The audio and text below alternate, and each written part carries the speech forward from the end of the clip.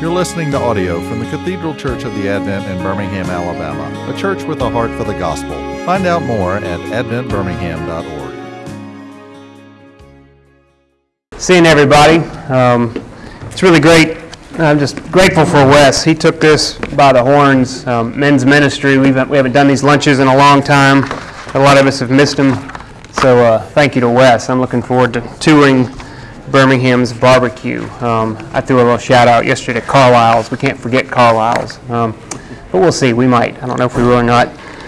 I threw something on the screen. If I remember at the end of my talk, we'll come back to that. One of my favorite pieces by a guy, a Russian artist named Nick. Is that on there? Named Nikolai Gay. This is Judas. You know, the theme today is on power. Sense of powerlessness that Judas has that I think he captures. I put it up there because in case your mind wants to wander a little bit, that suits me fine. I know how that goes, and something to look at while I'm just kind of droning on to the next 20, 25 minutes, thereabouts. And then Wes is putting around a text, which we'll get to, out of Luke 13 in the three short pieces from that gospel. Let me pray another prayer. It's one that a lot of us are going to recognize. We pray at each Lent, in the second Sunday of Lent, really trying to center us up to the question of power. So let's pray one more time. Almighty God, who seest that we have no power of ourselves to help ourselves, keep us both outwardly in our bodies and inwardly in our souls, that we may be defended from all adversities which may happen to the body, and from all evil thoughts which may assault and hurt the soul, through Jesus Christ our Lord. Amen. So power, as I mentioned, just been thinking about this. I don't know that I can. Oh, Wes can. I'll try to be close. Is that better? It is. Good. Thanks, Wes. Power. I was a political science major at Sewanee. If anybody else went there, you know, George and Byron and some others. Bob Keel taught, and it's probably been my first class in college. And I really think on day one of college. Will, did you have Bob Keel? Did you ever do that? So Will and I were classmates at Sewanee. Definition of politics. Who gets what, when, where, how, and why. It's also a good definition of power. Some others would call it the implementation of one's will in the face of resistance. Power. It's all over the place. Reckoning with our own power, straight line power, the power of how we change ourselves, how we get other people to do what we want them to do, how we might trade our time for money, and how other people have power over us in our jobs. I get up earlier, you might get up later, all depending upon what time you're supposed to be at work. Power is everywhere. The dynamics of power. Trying to lean into that for a few minutes before we get into the definition or the engagement with the scripture. The invisible forces of power, the power of the laws of gravity or inertia, that objects in motion tend to stay in motion, objects at rest tend to stay at rest. That same power works in relationships as well. Relationships which tend to go in the same or going in a good direction tend to go in a good direction. If you're going nowhere fast in a mobile home, as one of my favorite old country songs say, in a marriage, you're tending to not go very fast in a mobile home in your marriage unless a greater power outside of it comes and does something to get you on track, like a tornado. That might help. Grappling with power and trying to figure out how we influence different parts of our lives. Aging parents, anyone? The influence, the difficulty of how we figure out how to help someone who's in a helpless position. Maybe your own aging or the aging of somebody else that you love. It was yesterday that I went and bought my first pair of readers, in fact, which I couldn't help but reckon to the fact of what I was talking about today and the powerlessness that I have over some really tired eyes. The state of the world, I'm not going to get too far into this, but just the prevalence of the division that so many of us feel acutely, whether it's happening around the globe or next door to us. It's not a difficult read to recognize the amount of anger that's prevalent everywhere, that just below that anger is likely something like a prevailing powerlessness that so many of us feel. How can we do anything individually or collectively to get things back on track, whatever you think that track is going to be? And I think we're all grappling with the fact that it's not happening. It's not working. And we've got this collective sense of powerlessness that is dividing and hurting us. And then, let's go up to the question that brings us to church, faith-wise. Just the power to either enliven your own faith, maybe to get back to that sense that you once had, that nearness, that closeness to God, perhaps even more acutely, the powerlessness that we might feel over somebody that we love, who we hunger and thirst that they would know God, that their life would get back on track, that somehow, somebody or something would intervene for somebody that we love, if not yourself, and get them to a place that they have hope, because they're facing a hopeless situation. Powerlessness, it prevails. This question of power and powerlessness and how we reckon to it. That's all outward, going inward, because that's where the Scripture likes to go best. Much more personally, we look inward. It's not pretty. That's the realm, I think, where most of us struggle, that familiar struggle. Constantly some struggle of power over yourselves for all your passions, appetites, anxieties, lusts, boredom, fear, needs, hopes, your affects, your shame, your dreams, your resentments, your anger, your love, and things such as these. How do we change? How are other people changed? There are sticks and carrots? Absolutely. I'm not really talking about that. The sort of things which some people would helpfully describe as first-order change, the things that we do have some control over, it's not so much those things that we're talking about. A bigger stick or a greater carrot. More money, less money, the application of punishment, the threat. We're all in the realm of law here, theologically. That can change somebody's behavior, but we're going to introduce this in a little while. I'm not talking about getting into just sin management or behavioral modification. How do we get under that and actually do something that changes a heart, that actually changes a life, that changes a person? So a light lunch as you're just digesting saws and coming into this, and here I am prattling on about power. We forget that people don't change because they're told what to do. People do not change because they're told what to do. We might change their behavior. On a good day, I could change sometimes some of my daughter's behavior when I told them what to do, but it didn't change them. It didn't change their heart. It didn't develop them. It changed their course until I was out of the room, and then went back to doing what they're always doing. We don't change just because we're told what to do. It's got to be something else. Quick diversion, I can't help but go into the 16th century a little bit. Elm of Martin Luther. When he started the Reformation back in the 16th century, some would say, and I certainly agree, the most important thing that Luther brought to us was the recovery of a biblical understanding of sin.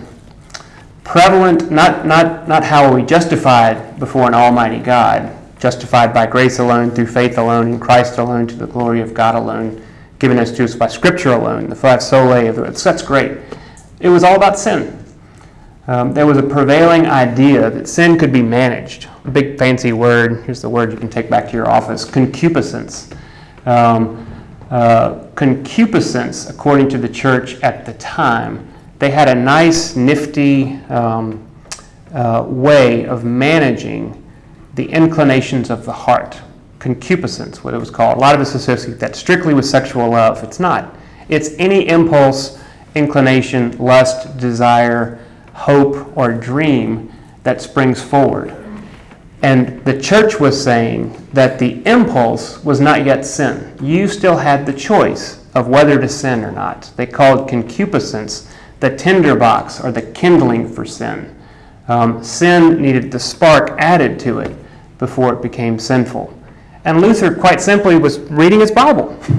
And he said, that's not what it says. Something like Mark 7 turns to this. And this is on the bottom of your page there. It's not what goes into a man that defiles him. It's what comes out of a person that defiles him. For from within, out of the heart of man, come evil thoughts, sexual immorality, theft, murder, adultery, coveting, wickedness, conceit, sensuality, envy, slander, pride, foolishness. All these evil things come from within, and they defile a person. Concupiscence, appetites, desires, hopes, expectations, dreams, these things which are there in the heart. The theologian Huey Lewis, 1985, The Power of Love, he was right. It's the power of love, but that's not necessarily good news, because you have to ask, what does the heart love? Because the power of love then changes everything once you know what the heart loves. What the heart loves, the will chooses, and the mind justifies. And so if the heart loves the Lord, that's good news. But if the heart loves money, that's the easy one to pick on, sex, power, greed, malice, envy. If the heart is bent in on itself, it's going to be the picture from Luke 13, the visual image of a hunchbacked woman, a heart that's bent in over on itself. The power of love, all it does is reinforce itself. So here's the idea of power. Just really trying to set up the bad news to bring us to the place, back to the prayer, the collect. We have no power in and of ourselves to help ourselves. So what's our hope? And this is what I want to tell you today. You can't do it. And that's good news. You can't help yourself. You can't change. You can't help yourself. Can't forgive yourself. Can't save yourself. You don't have the power, the might, the ability, the strength, the moxie. And more than that being okay, God has already done what you cannot do. It's not just okay, it's good news that you can't do for yourselves what needs to be done. The good news is God has already done it. And that's what's going to bring us to Luke 13. So interacting with that for a few minutes. Let me read it. Luke 13. There were some, what's going to happen? I'm going to tell you what I'm going to tell you, then I'm going to tell you what it says. Jesus is coming out, and somebody puts a current event before him. Somewhere recently, pretty gory. You can almost forget this happened.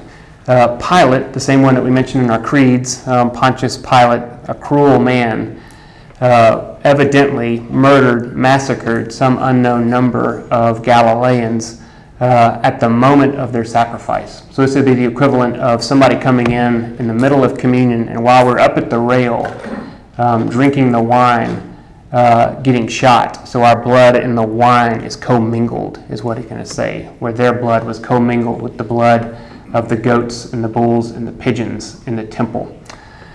And then Jesus amps that up, and he says it's not just the personal evil of Pilate, but he then says, another current event. Last week, the tower that fell in Siloam and killed 18 people. And he's going to bring all that in there and says, the only way out is repentance. Unless you repent, so you also shall likewise perish.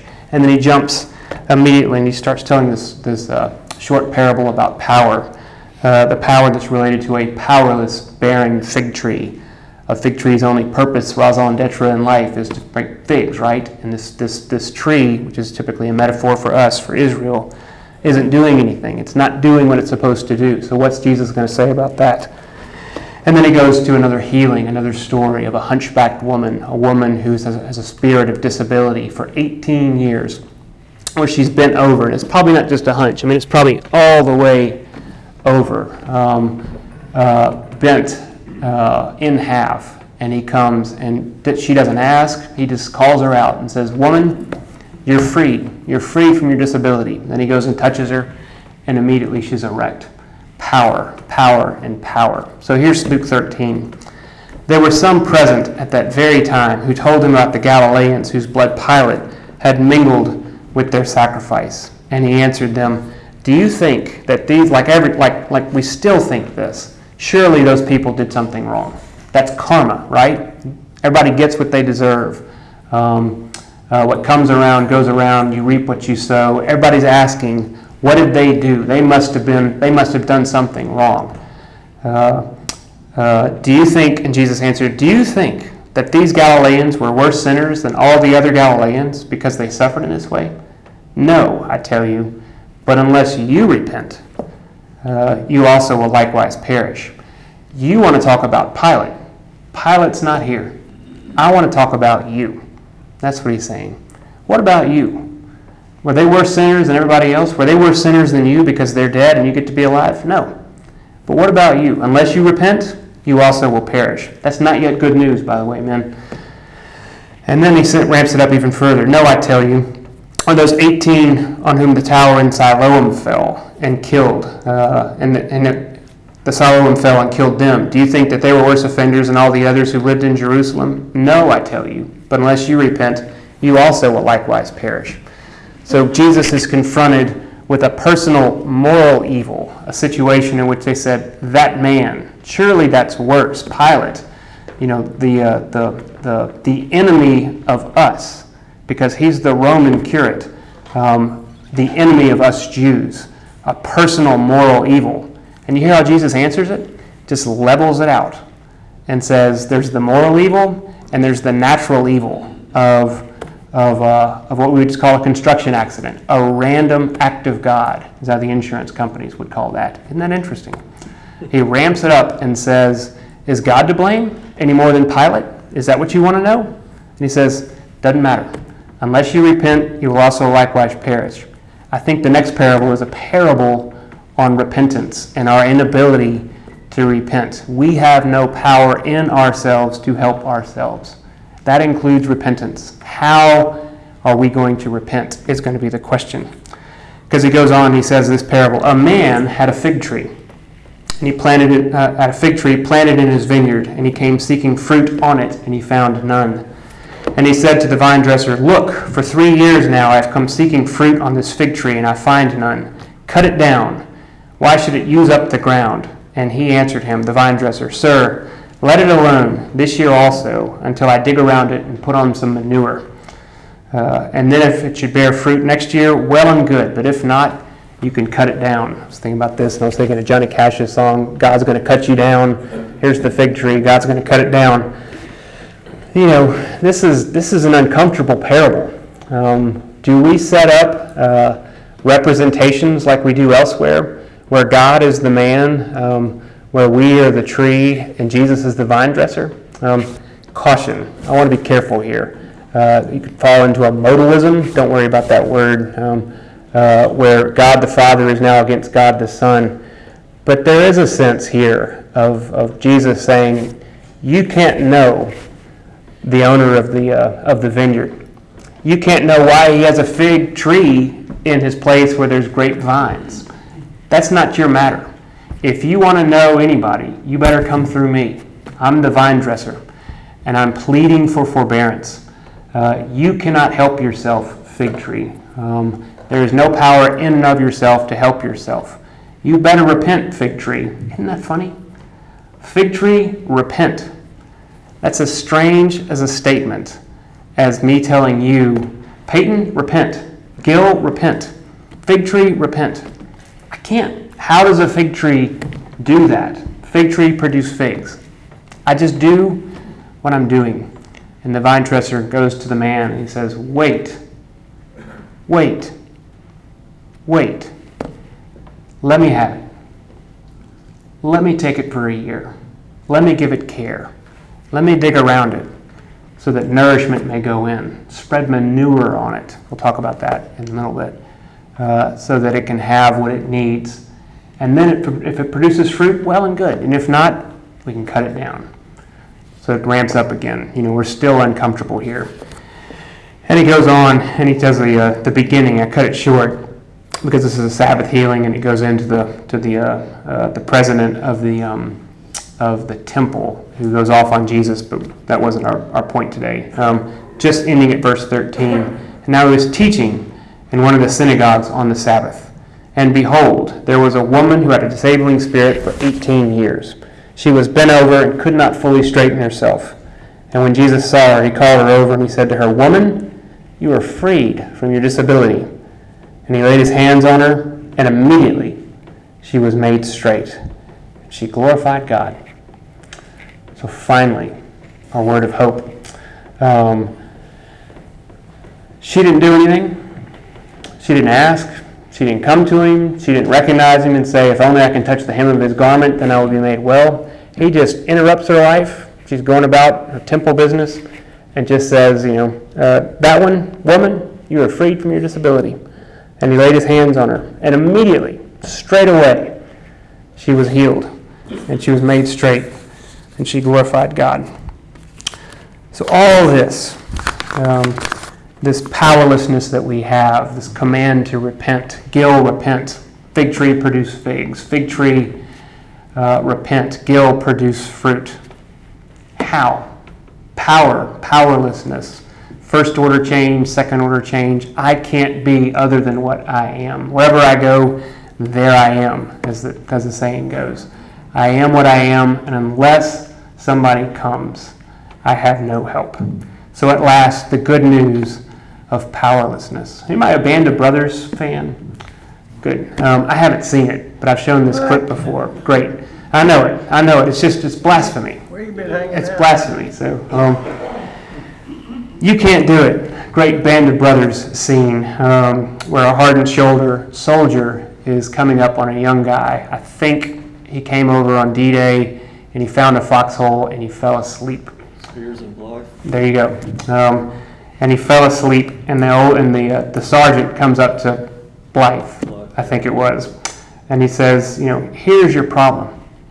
The only hope you have is to accept the fact that you're already dead. The sooner we reckon with the truth about ourselves and of power, that we are dead in our trespasses and sins, the sooner we'll be able to live. You can't do it, and that's okay. Now hear this, you do not have the power, the might, the ability, the wherewithal, the moxie to do what needs doing. But now hear this, now hear this. God has already done what you cannot do." I'm not talking about sin management.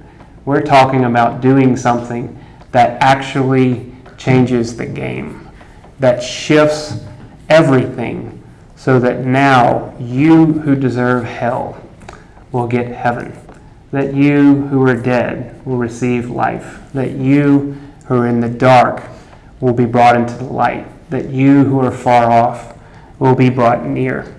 And there's Judas. There's Judas. I put him up there just because I think it's an evocative, I love this painter, just an evocative sense. I don't want to climb too far into this, don't have time. Why did Judas, the son of perdition, why did he do what he did? That's a big question. Many will think, I can go significantly here, that Judas the Zealot had some sense that he was hastening the coming of the kingdom, that it wasn't pure evil. I don't know. I don't care. I do care, but I don't know.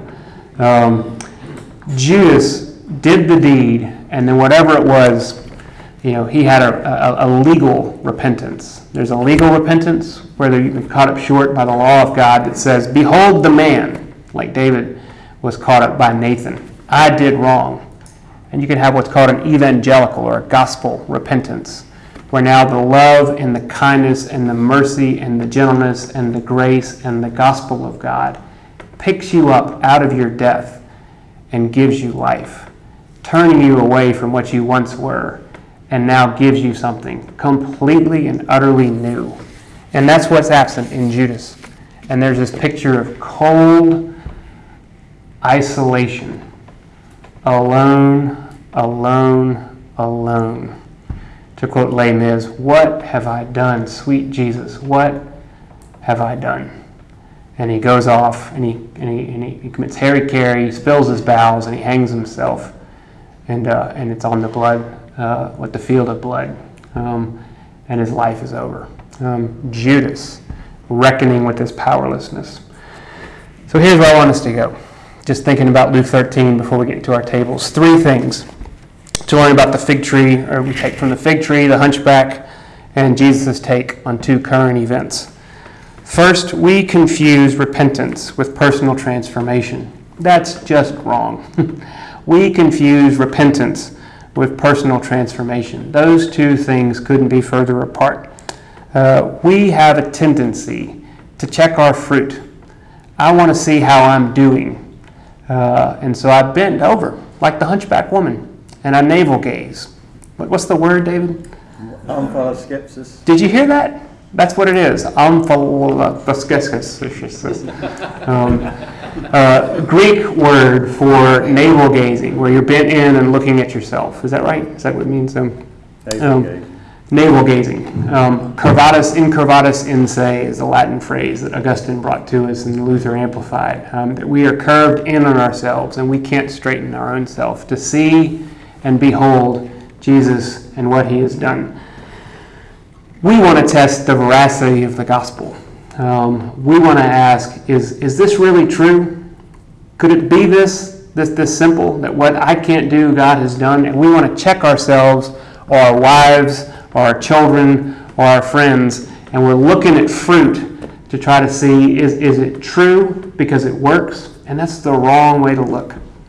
The gospel isn't true because it works. The gospel is true because Christ Jesus was crucified, dead, and buried. And on the third day, he rose again from the grave and was ascended into heaven. We say that every Sunday. That's the basis of the gospel's truth. And then from that truth, fruit may emerge according to the vine dresser's work. Looking at ourselves is the fatal mistake. Looking to the gospel, that Christ Jesus was delivered over for your sins and raised for your justification. That is our hope, the hope for the powerlessness. So that's the first. The second, take heart in Romans 4:17. I put that on the bottom here as well. Gosh, I really squared up to this yesterday. Is there a more hopeful verse in Scripture than God gives life to the dead and calls into existence the things that do not exist? Anybody have know somebody who's in a loveless marriage, who's got an estranged relationship, who, for all effects and purposes, dead, and dead? Well, God gives life to the dead and calls into existence the things that do not exist. Creatio ex nihilo, for those of us that care about that Latin. Creation from nothing. Not from an improvement standpoint. Oh, I can take that and kind of work with it. From nothing, God can bring something. That is huge. Take heart. The only hope you have is to accept the fact that you're already dead. The sooner we reckon with the truth about ourselves and our power, our powerlessness, that we are dead in our trespasses and sins, the sooner we'll be able to live. You can't do it, and not only is that okay, that's good news. You don't have the power, might, ability, wherewithal, or moxie. God has done what you cannot do. So the third thing, I read a couple of commentaries, and a few had this idea that Jesus was cracking a joke about the manure part. I think scatological humor is what it's called. It's funny in first century, it's funny in the 21st. So we can talk about that at your tables. We need manure.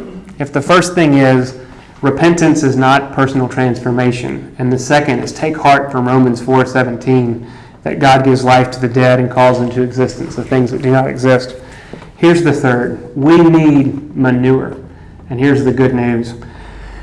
2 Corinthians 5:20, God made him who knew no sin to be sin, so that we might become the righteousness of God. Here's a question. Who has the distinction? Because there's a concrete answer to this question. I'm leading you. Who has the distinction of being the worst sinner who ever lived? Us.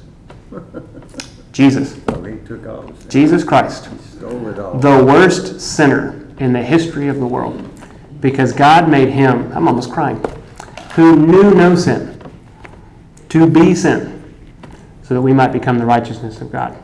The worst sinner in the history of the world, the crucified Christ. Taking that, Christ becoming sin for us. Christ on the cross, becoming sin, refuse, offal, dung. You know the words. He became that so that we might become all that he was. Righteous, alive, clean, acceptable, near. Access to the Father. We need manure.